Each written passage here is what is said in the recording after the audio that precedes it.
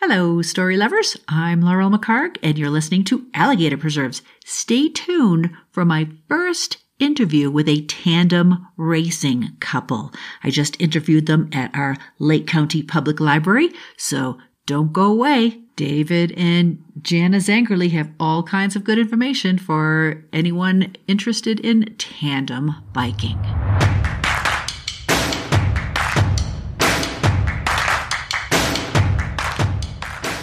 Welcome to Alligator Preserves, a weekly podcast about revealing yourself through storytelling, story reading, and story writing, but probably not story arithmetic, because that's not a thing.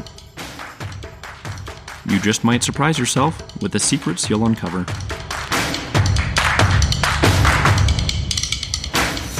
So welcome, David and Jenna. Thank you for driving all the way from Iowa. Thank you for inviting us. Thank you. You're quite welcome. I guess my first question might be, how did you hear about the Leadville Trail 100? I'll let Jana answer that. Right. So we had plans to come out here in 2009 to do the 4-pass loop. Okay. Around the Maroon Bells, and we were staying at Ores and Mines at our first stop, and we missed the turnoff and ended up in Twin Lakes. Okay. In the middle of, 9:30 at night when the run is coming through. Right. So we literally stumbled across the race series, and David and his friend Dan, who was with us, who's an avid Leadville racer, were instantly enamored. And so what's going on here? Yeah. Oh, it's a 100-mile run. So we pulled in, and I got out. Instead of making a U-turn and going back, I was like, what's going on? And so I got out, and I said, what's going on? And the guy says, Leadville 100. And I'm like, what's that? And he said, 100-mile run. And right away, I was like, I want to find out what that is. So you wanted to find out what the run was like. You didn't say, why would anyone do a 100-mile run? Because that's normally the first question that I ask people who ultra race is, why? Yeah. So first of all, Jenna, have you done any hundreds? No. Okay. No. We'll get to that. And I've done David? 2 Leadville 100. I've finished one of 2. Finished one of 2, the runs. Yes. Okay. In 2014, I was attempting Leadman. I made it to 87 where I had to pull out because of my foot issue. So I came back in 2015 to finish everything. So. Okay. Yeah. And so why? Tell me why you had to do this. The reason to do it just a goal. I saw it. I think the next morning after we stumbled upon the race out at Twin Lakes, we came back into town. There was a guy hobbling down the street with his toes, sticking out of his shoes. And I said, "Hey, what's going on?" He's like, "I just finished the Leadville 100," and it was just like, I want to go to that level and see if I can push myself to that. Okay, and you. No interest? Well, not especially. No, I not the races. I don't feel like I need to run 100 miles. I've done an Ironman, so I have some interest in endurance racing. Okay. So I'm not opposed to it. Okay. Necessarily. But you're not driven to... really enjoying the tandem. Okay. So you are here to do the stage race. And I'm assuming that has nothing to do with the Tabor Opera House. No. No, not that stage. Okay. All right. Describe what a stage race is. So the stage race is the Leadville 100 broken down into 3 days. So it's a great opportunity to see the race course before attempting the whole 100 mountain bike race. So day 1, it's from the start, which is at the rodeo grounds, out to Twin Lakes. So approximately 40 miles. Then day 2, you start at Twin Lakes and you climb Columbine back down. That's into day 2. That's 22 miles. And day 3 is the race back to town, another 40 miles back to town. So it's a great opportunity for us to ride the tandem. Now she gets to see the whole course instead of just waiting at Pipeline or Twin Lakes to aid me as I'm coming to on the race. So. And it is a race? In other words, are there you can place in it? Yes, you can place in it. It's very low key, a maximum of 300 racers. So it's kind of back to the days of when Leadville first started. There's only 300 cyclists. That's the most. So it's very family oriented community, and we have a lot of friends that do it together. So you're racing, but it's not highly competitive. unless you want it to be. Do you want it to be? Not especially. No? No, I really have fun, and I train for it with my time allowed, with the other things that we have going on. And we've talked about doing the 100, and we probably will on the tandem at some point. But Okay, that was a question that I would get to. What is required in a relationship in order to ride tandem? 2 different personalities, so you can't have 2 type A's. You can't have 2 type A's? No, I don't think you can. Okay. Do you disagree? I disagree. Because I think I'm probably type A, Maybe but an A just minus, not an A in plus? cycling. Okay. So I understand that he's very competitive, and this is sort of his realm. And I'm competitive too, but in a different way. And I think on the tandem, he's the captain, right? So he's in front, and he's doing the essential things, which are steering and shifting and keeping us safe. And so I'm happy to relinquish my opinion about what we should be doing to him. I was going to ask, how do you decide who rides in front and who rides in back? Well, normally it's going to be the bigger person, the In the taller front. person. Correct. And then Tell me why. just the way the bike is set up. I don't think I've ever saw a taller or shorter person up front. I guess you could, It but would be awkward, probably with the frame of the bike. Okay. So I think the taller person has to be in front.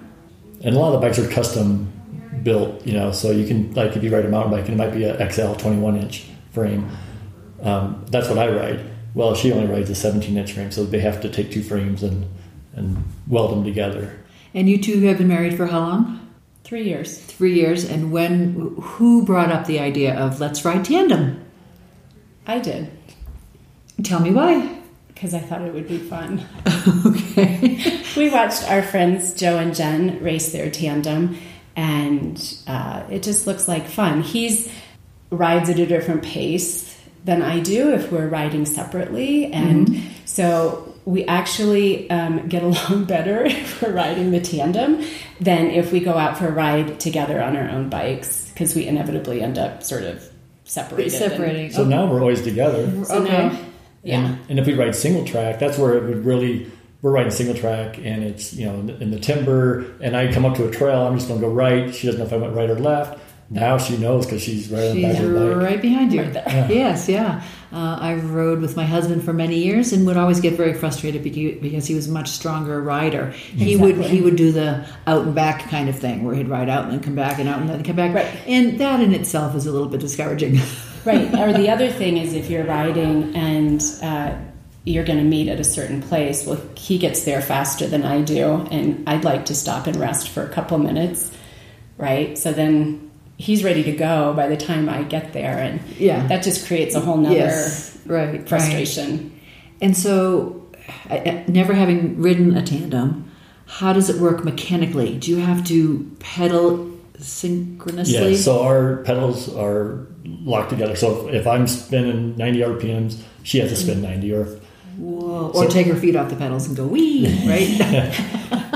We're spinning too quickly to do that. Yeah. We have done that before just to see what it's like if the other person is not on like a flat ground. And so I said, okay, we stop pedaling, she unclips, and then I pedal, and then I unclip, and she clips in, and she pedals from the rear. So you can actually see how much the other person how much effort they're putting in there. Okay. So yeah, you're locked in. So no matter what, and our pedals are synced. So when my right foot's down, her right foot's down. And Okay. that's very important especially on single track, or if you're in a technical section where there's rocks, and I got to make sure her feet clear before I start pedaling, because we've done that before on tight trails where I'm through the object and I start to pedal, and then her foot will get ripped off.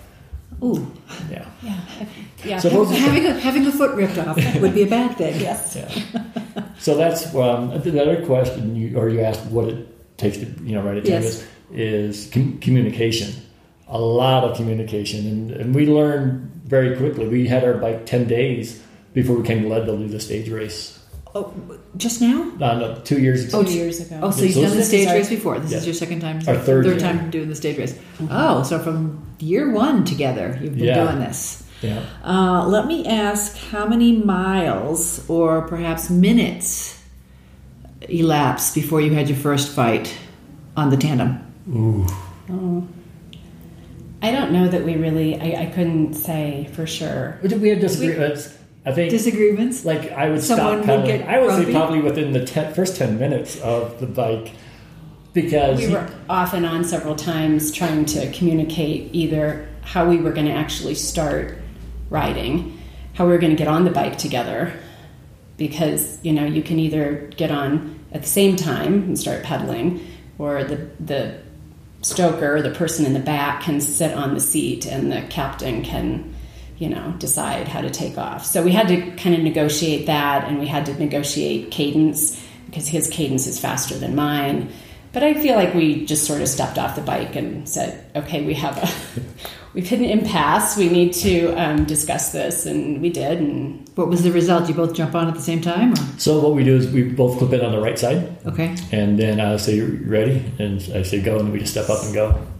Yeah, and the other big issue was braking. Like when I stop pedaling, you don't think about that when you're riding. You're spinning, 80, 90 RPMs, and all of a sudden I want to stop because I don't want to keep. She can't see nothing, Right. and so I stop, and then it would jam up her My ankles. Oh. She would. we straightened that out. Yeah. Okay. Yeah, and he had to sort of give me a heads up that we were going to be stopping or coasting or something along those lines, so I knew what was coming. But now today we went and we rode Powerline. And not once do I have to tell her that we're going to coast. She I think she can tell when. Yeah, we You have can a sense- better sense of. Yeah. Okay. I think that's pretty cool. You're staring at his back and butt the whole time. Exactly. Right? I can't see around him. Except coming down Powerline, then she Yeah. can see. Yeah. 'Cause they were right. like- because it's Yeah, really there's steep. sections Okay. of power line where I can see straight out and over his head. And so talk to me about trust. Sure.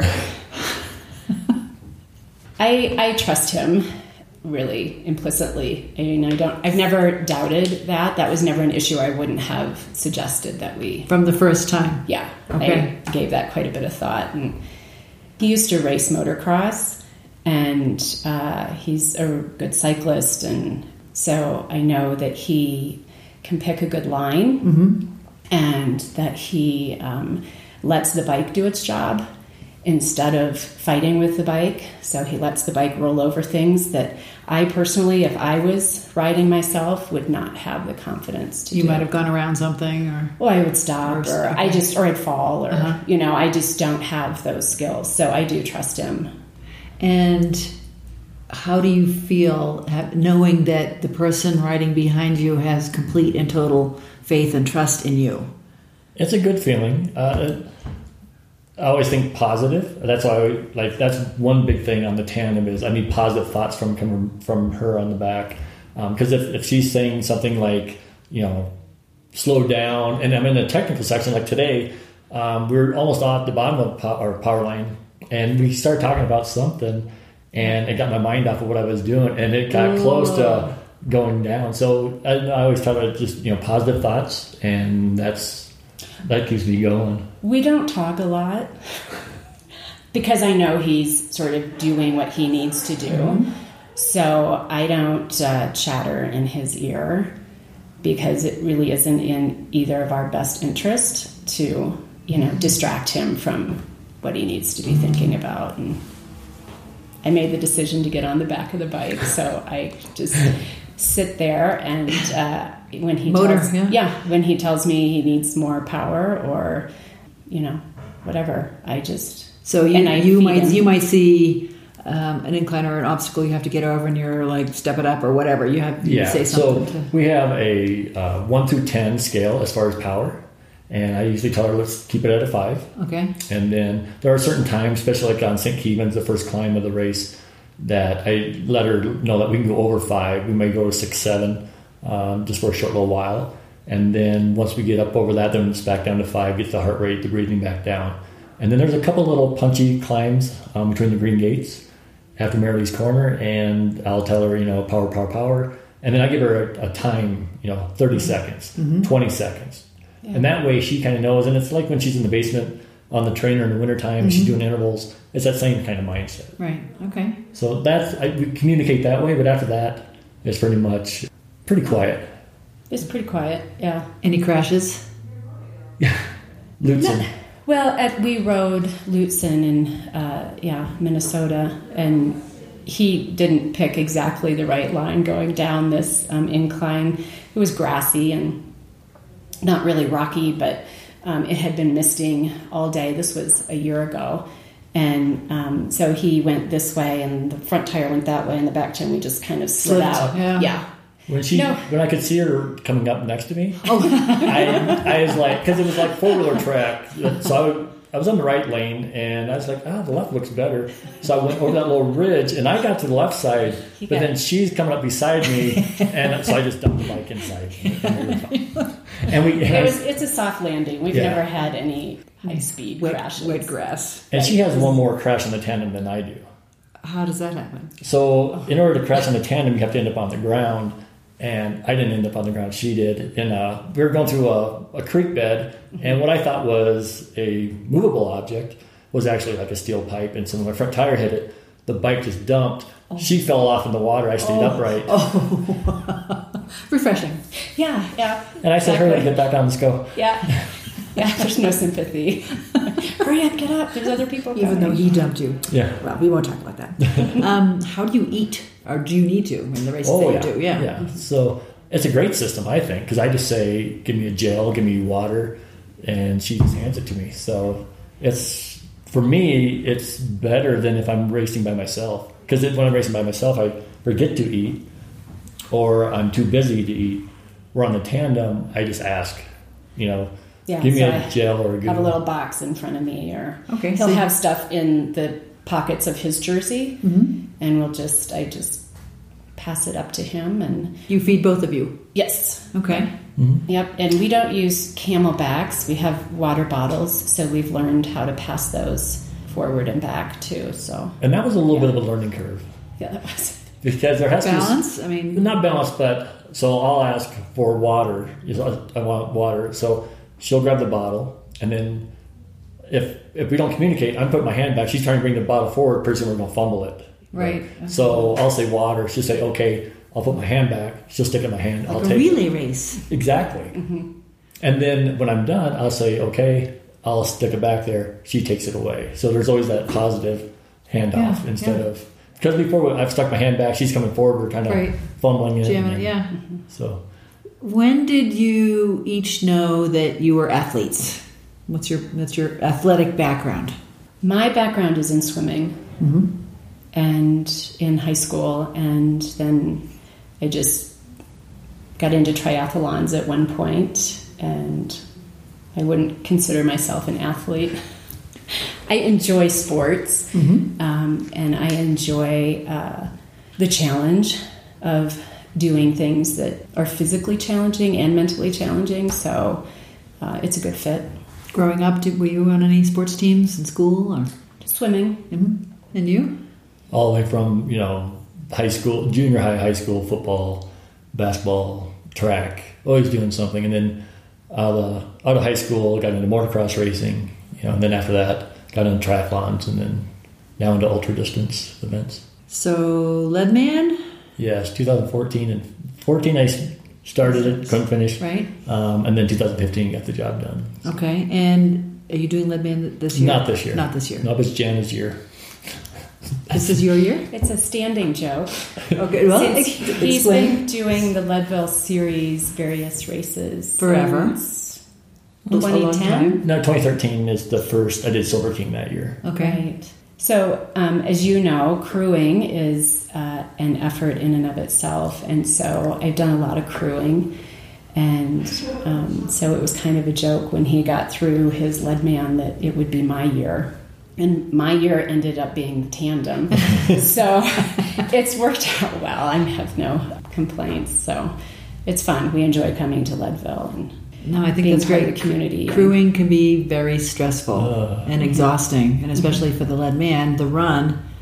Very. What was your time? 28:42. Okay, so you go through the night, and you're at each of the aid stations, worrying and waiting and all that. It's very stressful. Because 2016, I came out and did the we did the stage race. I didn't do any other races that year, but we crewed for a friend. And I'm not a good pacer because twice I've went to Winfield and my runner never makes it. So don't hire me as your pacer out there. So I got to ride out of Winfield to Twin Lakes, and I was sitting around just kind of waiting. And another friend came through, and he needed a pacer. And so I ran with him up to Pipeline. And then it was like, this is a long day because you sit out at Winfield forever and you have no communication if they're coming or not. Right. Then your runner doesn't show. Right. And now you're running across the night. I think we ended up at Outward Bound, and I was like, I need to go home and go to bed. I was tired. And, Yeah. And now you get to go on to May Queen and to the finish. And yeah. My husband's first Leadman, his first 100 run, we were still in Colorado Springs at the time. So we were up with the boys, and the boys were in school, and I was teaching at the time, and it was raining, and he showed up to Winfield, a good probably half an hour before we even thought we needed to start watching for him. And we were in the car eating bonbons and grading papers and laughing and wondering when Mike would come through. He'll tell his version of that story when I interview him, but oh my gosh, missing him at the 50-mile point. To this day, I feel horrible. To my listeners out there, I hope you're enjoying this interview with David and Jana Zankerli and their tandem experiences. And I hope you'll also consider becoming my patron. As a one-person operation, your contributions would be most appreciated. Go to patreon.com/alligator preserves to see how you can support my work. And now stay tuned for more fun times on a bicycle built for two. In 2014, I ran by them at Pipeline. They didn't see me. It was Pipeline's dark. Mm-hmm. I came by, and luckily, Reed, a local girl here, was going to pace for me, and she saw my bib. And so they're hollering at me, and I was already past them quite a ways. I'm like, I'm not going back. You have something. Right. Yeah. So, yeah. So what's your goal for this year? First of all, for the stage race? For the stage race, try to be a little bit faster than last year. Last year we had a great first day. Day 2 we broke our bike. Oh, how did you break a bike? There's what they call on the rear triangle of your bike, you have your seat stay and your chain stay, where they come together, they're welded on our bike. And we had got to the first, the Three Stooges they call it when you leave Twin Lakes. There's 3 little climbs out of there. And the very first climb we came to, I said power, and we went about 3 pedal strokes, and we couldn't even turn the cranks. And of course, it's at the beginning of the race, so there's probably at least 100 riders behind us. Oh. And we pull the bike off the course, and I'm looking at the bike, and I can't see nothing wrong. And Jan is like, I think it's sober here.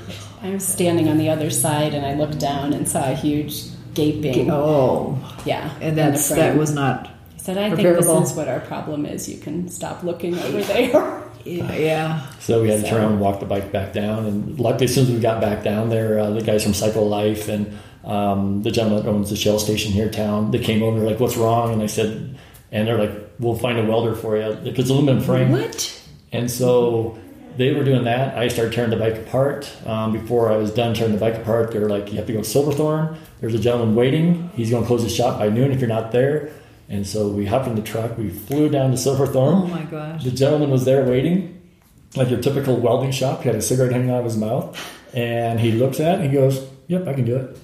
And so he jibbed it up, squared it up, says, is that how it looks? I said, perfect. And he welded it. I paid him cash. We hopped in the truck, flew back up the mountain, got the bike back together before the last person came down. And so we rode around just a little bit to make sure the bike was good. And so we were ready for day 3. So. Oh, my gosh, that's insane.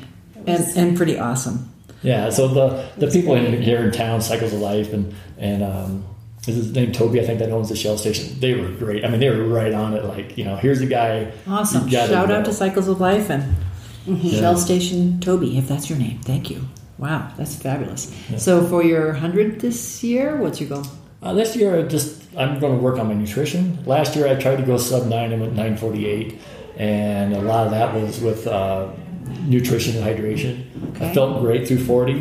Going up Columbine, you always feel the same. Going up there and came back down, and when I pulled up the Pipeline, she was waiting there with Katie and Cassidy, And I was like, I am toast. I am done, And they might give me some Coke or something and some he more. looked pretty depleted. Yeah. At that point. Did you tell him to get back on? Oh, sure. Good. Yeah, we'll see you at the finish. Good. Keep going.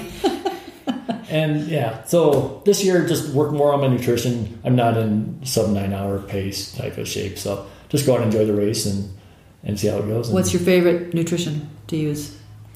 I like to use Heat. It's just a liquid type of nutrition. Mix that up in my bottle so I have the right amount. If it's a little bit longer, like the 100, I'll probably use some Perpetuum. Same type of thing. If I'm when I'm running or even on the bike, I like orange slices, candy orange slices, that sugar. Oh, yeah. A lot of times we have those on the tandem, and she'll hand me one up and I'll stick it up in my cheek and Suck on it. suck on it. That's what I like to go to. And how about you? What do you like for races?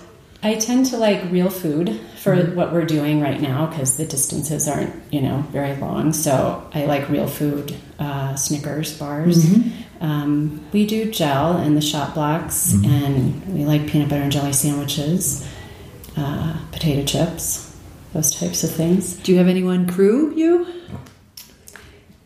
In the stage race, we have Michael Hester, who's been staying at the hostel with us for many years. He's from Virginia, and he helps us out every year on the stage race.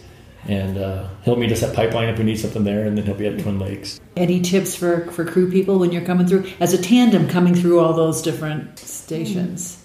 Not really. Usually we have a pretty good job briefing before, because Michael was my crew chief for the 100 run for 2 years in a row. So he's very, detailed. He knows exactly what I'm going to want or will need and have it ready to go.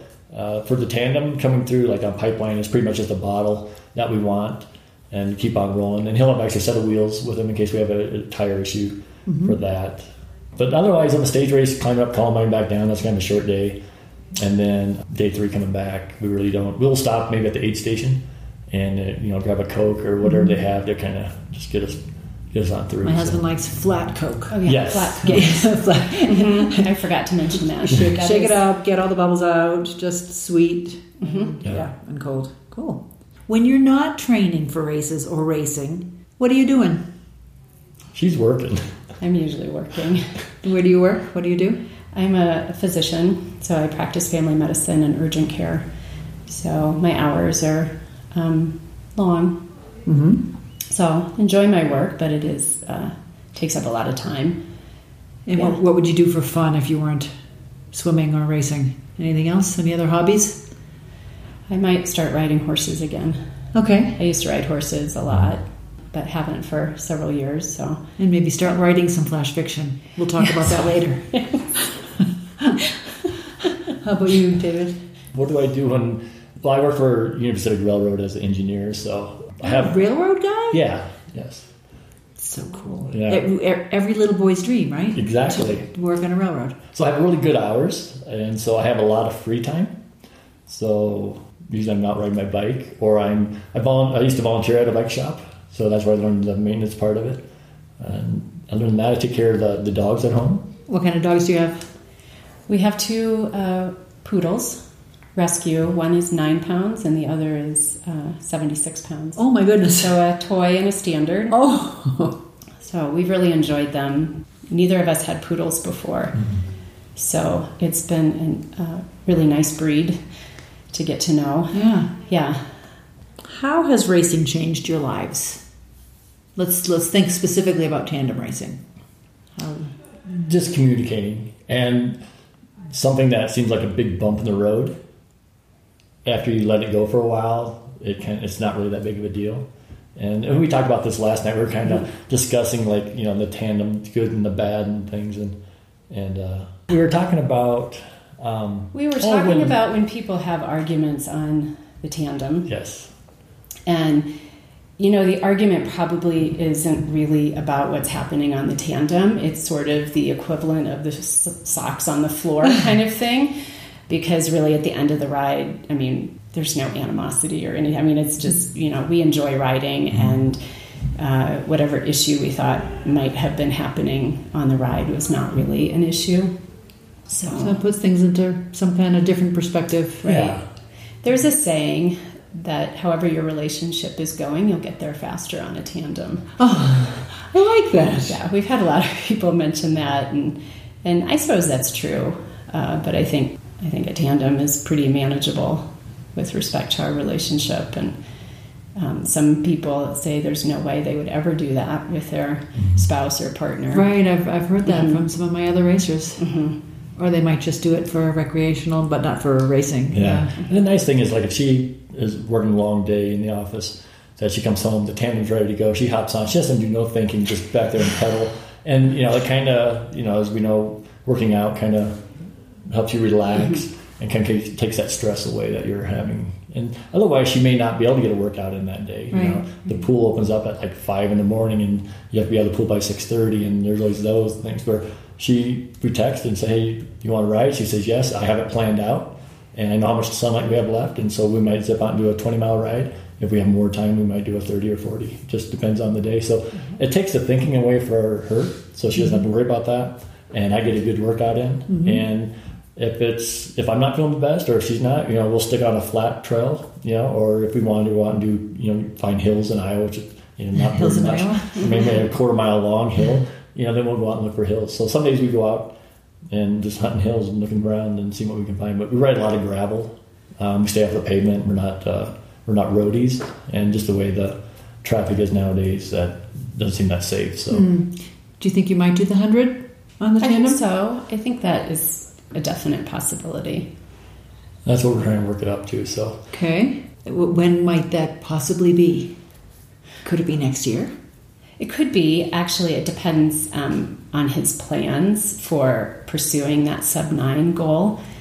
I'm perfectly happy to let him do that next year if that's what he wants to do, and we'll still do the stage race and the other races that we've done, like at Lutsen and some gravel races, and I'll just keep training, and when he says it's time, I'll ramp up my training for the 100. Now, you're here for the week before the stage race, and then when will you come back? I'm staying. You're staying? Yeah, so I'll stay through the 100 bike, and Janet, she'll fly back on Monday after the stage. Okay. And then come back out in August with Katie, our daughter, for the crewing part of it. So. Okay. So when I'm here in town for those 3 weeks, I volunteer at the Leadville Race Series at the warehouse. So I mark the courses for them, help them out with anything they want, like brand the pickaxes and whatever side job they want me to do. I just go do it, and kind of keeps me. I go out riding in the morning and do some training. Then I come back, I have a little downtime, and about 1 o'clock I show up down there, and what do you have for me to do? So they always have something to... I bet, yeah. Yeah, there's always something going on. And the great thing about that is when you're marking course is you get to see the course up close, intimate type of thing. Yeah. And it really helps me know which line to take, especially in the tandem, because we'll go out Thursday and mark the first 40 miles for the stage race. So we'll get the eyes on path the day before, and we're going in the side-by-side, so we're going slow. And so I kind of know exactly. I can look at, in my head, I know the course pretty well. So, and I just take mental notes. Like today when we came down, I was taking mental notes like, well, I'm on the left side here, I'm on the right side. But knowing that I can take either side if we need to, but it's more smoother, so. Any tips for people considering a tandem adventure with their partner? If you're going to invest in a tandem, the best thing that we ever did is we went and had a professional fit on the bike. Because what a lot of people will do is they get a tandem and they just get one out of a box and they go, and it might fit the captain, but the pilot or the stoker is sitting back there suffering. Yeah. And so if you're going to spend the money on a tandem, you might as well spend the money on a bike fit. And we did that 2-3 years ago when we got our bike. We did. And we stopped at Wheat Ridge Cyclery in Wheat Ridge on our way up. Shout out to Wheat Ridge Cyclery. And we just stopped there on our way out this year. Yeah. She switched seats this year on the bike, and something wasn't just feeling right, so we stopped there. And Pat there got right to work and made a few adjustments, and I didn't hear any complaints today on the bike. So. No, I've been comfortable since. My back pain's gone. Awesome. Yes. So any other tips, suggestions? I would encourage people to try it. I think it's really been a fun experience for us, and we're kind of contemplating getting another tandem that's more specific to gravel riding. Okay. So it doesn't have the suspension and isn't as heavy, so that we can do some bike packing and other things. Cross-country kind of things? Mm-hmm. Yeah. Yeah. I mentioned the Tour Divide race, Okay. which goes from Banff, Canada To and Mexico. Yes. Yes, a friend of ours just did that. Oh. Yeah, our friend Brent Goldstein just did that race. Oh, okay. Yeah, we just had a lady from that finished, and she talked about it, and I was like, let's start off small. Plus you can't get 40 days off of work at a time, but so we just want to start doing some adventure riding in. Iowa has plenty of gravel roads that we can go on and just throw our tent on there or whatever, and just go out for a day or two, and then hopefully come out to Colorado and do some of the trails out here and do cross country that way. All right, when are you going to move to Leadville? Well, that topic has come up. Has it? Oh, Sure. Yes. Yeah, we really love the spirit of Leadville, the community, and not just the race series, although that's what brought us here, but we've met a lot of wonderful people who we have the privilege of coming back every year to catch up with, and so we have thought about moving here. Yeah, so that's been a topic almost every year. And the other day we drove up, we just moved into a Class A motorhome, so we came up and we're not staying at the hostel like we normally do. And she's like, "How come we don't live in Colorado?" And I'm thinking, No good answer? yeah. But this is where we come to play. Yeah. And so if we lived in Leadville, would it be the same? I would say yes. Oh, well. Oh, dear. My husband, when you live in, do you Nordic ski or do Yes, anything? or cross country or downhill. Yeah. Yeah, I mean, you can roll out your door and ski on the Mineral Belt Loop, or 15 minutes to get to the hills, and you get the fat tire bike for the snow, and yes, all year round you can have fun. So the answer is yes. That's helpful. Yeah. Not that I'm trying to encourage you to move to Leadville or anything, but I've heard it's a pretty nice place to live. The run is what drew me to Leadville. Yeah. The only reason I do the bike is because of Leadman, and so I'd rather run the 100 than the bike. So I'll be crewing for the 100 again. I'm so sorry. I'm so sorry, but That's a life-altering experience. you still have original hips. All your I do. I have all joints. original. I'm all original yet here. To me, the run is. I mean, it's like a complete life in a day, and there's actually a documentary on that. But it's just you start off and you feel so great. And there's so many highs and lows, and if you can figure out how to manage those highs and lows, then life is pretty easy when you have all summer, all year to figure something out. Where on the race you have 30 hours to figure out what your issue is. Do you ever get Ken Klober's voice in your head? Oh, yeah.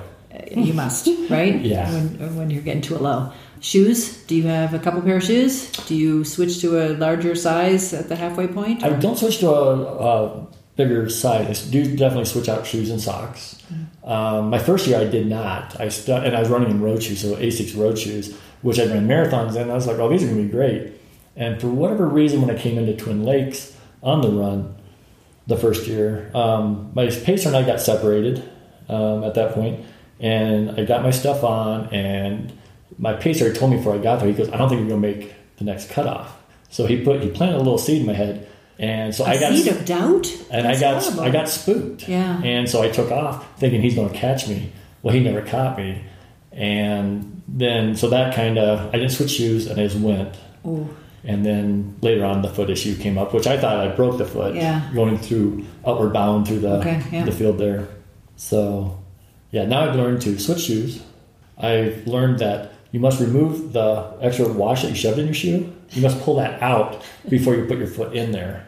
Okay, good idea. I'd come into crewing air. Yeah.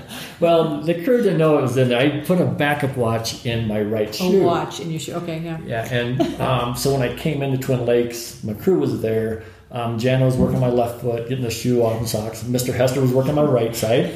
I was eating something, talking. I was like, I'm ready to go. I was there before the sun went down, so I knew I was way ahead of schedule. Jana put my left shoe on, no problem. Michael Hester is having this issue of getting my foot in there. And so Jana comes over and they shoehorn my foot in there. Gosh. Oh and, my gosh. you know, I'm like, I'm ready to go. I get up and I start running and I'm like, there is something wrong. And so I turn around and I sit down and they pull my shoe off and out falls a watch. Put my shoe back on and I got out. Not a good way to time yourself. No. Right. It goes on your wrist. Yeah. Yeah, and it was just in case my GPS watch battery was going to die and I wanted something else. But I had a great pacer out of there, Pajama Johnny, from town here, and it was great. Do you know Johnny by chance? I know who he is. Yes. Okay, so if you were going to pace me on 100 at night, what 3 things would you have in your red bag that you're carrying on your shoulder? For you? Yes, yeah. What 3 items would you bring? I would definitely have liquid. Okay. Some form of sustenance. I would probably have a flashlight or extra batteries for the headlight. Mm-hmm. I would have Band-Aids, moleskin, extra. I don't know. You had one of the things. He had a mason jar because he doesn't like to bring out plastic, and so he had a mason jar with a lid, glass jar that he was running with. Nunchucks. Oh, well, I forgot about that. You'd have to have the nunchucks for the bears and the mountain lions. And your 3rd item would be a jump rope. A jump rope to tie around your waist and pull you? No, in case you get cold, you could jump rope. In case you get cold while you're running, you can jump rope. Wow. Those are the 3 items he had? No headlamp. And he was a great pacer. That year I had these... My paces were all over the scale. Yeah, really. And he kept me so entertained. We just had dinner with him the other night, and we reminisced about him pacing me. I mean, he was running backwards, no light on, just... Jumping off trees. Yeah. When he came into Outward Bound, he was screaming Dave's name. So we knew they were coming because a lot of times they don't, the pacer doesn't, there's not really as vocal as Johnny. And it was really kind of great because then we knew, okay, get everything ready, because he ran ahead of Dave and was shouting his name. And yeah. Shout out to Pajama Johnny. Yes. And then another local girl, Reed, was my next one. So they're like totally opposites. She works out here at HMI, very studious or very... She was very organized and had considered Conscientious everything. and she had the headlight. She did. No jump rope? No jump. Okay. And, we're going up and, she knows... I had her in 2014 as a pacer, and so she came back in 2015 to pace me up Powerline, and she knew every section of Powerline. There's so many full summits that you're going up.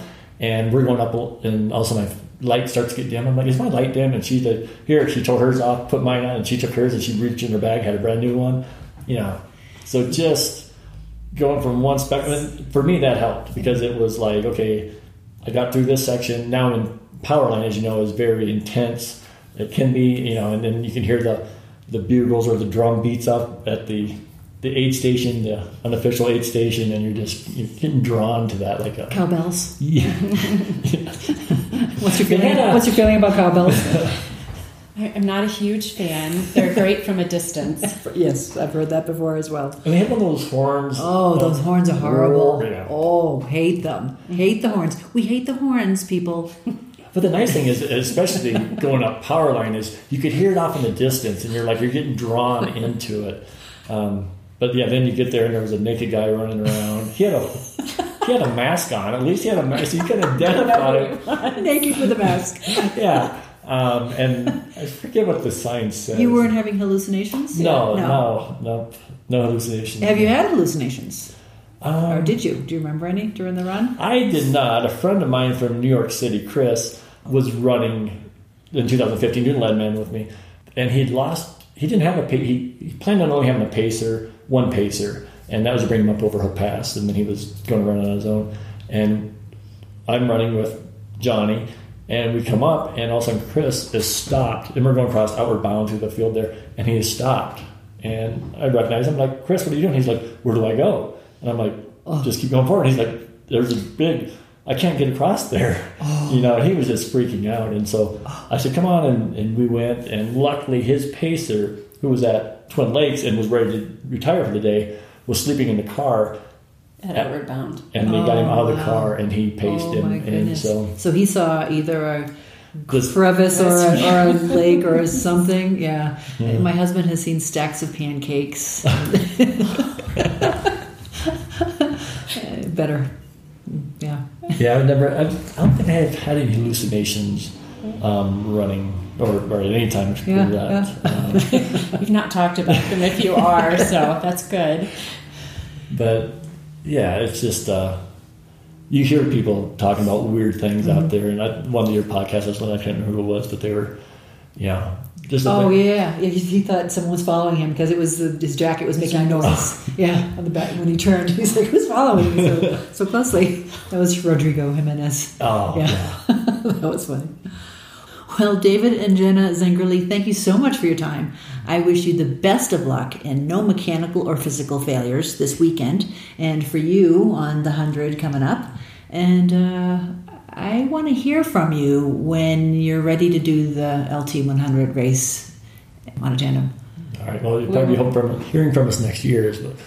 Would be the great plan. That must be he's not doing the Sub 9 training.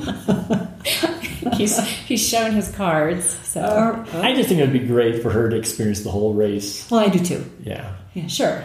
No, I sitting here, I can sit here and say, absolutely, you should try it. Well, once again, David and Jenna Zengerle, best of luck this year, and I look forward to seeing you next year. Thank you. You're welcome. Thank you. Yeah, we'll definitely be back. I hope you enjoyed this episode with David and Jenna Zengerle. And if you did enjoy this, please subscribe to Alligator Preserves on iTunes, Stitcher, or, wherever you get your podcasts. Tell your friends about it. I hope you'll also support me, a one-woman show here on Patreon. Go to patreon.com/Alligator Preserves and join me next time when I'll talk about something completely different. And until then, I did ask David and Jenna what kind of preserves they would have on their toast, and they gave me a very unusual answer. Well, evidently, David makes Jenna's breakfast in the morning, which I think is very sweet. And on his toast, and on her toast too, because she eats whatever he makes for her, he spreads butter, because I'm from Boston, and so it's butter, and the chunky strawberry jam. But on top of that, an egg. An over-easy egg, an open-faced thing. Who would have thought? Putting the egg on top of the toast in jelly and butter. So there you have it. A tandem breakfast. David said he was trying to think about some kind of double something jelly. Maybe he just needs to find a double chunky strawberry jam. Yeah, that'd work. Bye. Alligator Preserves is hosted and produced by Laurel McCarg, with technical support provided by her husband, Mike McCarg. Follow her on her website at leadvillelaurel.com, where she writes about life, real and imagined. If you enjoyed this podcast, you might enjoy her books. Find her work at amazon.com.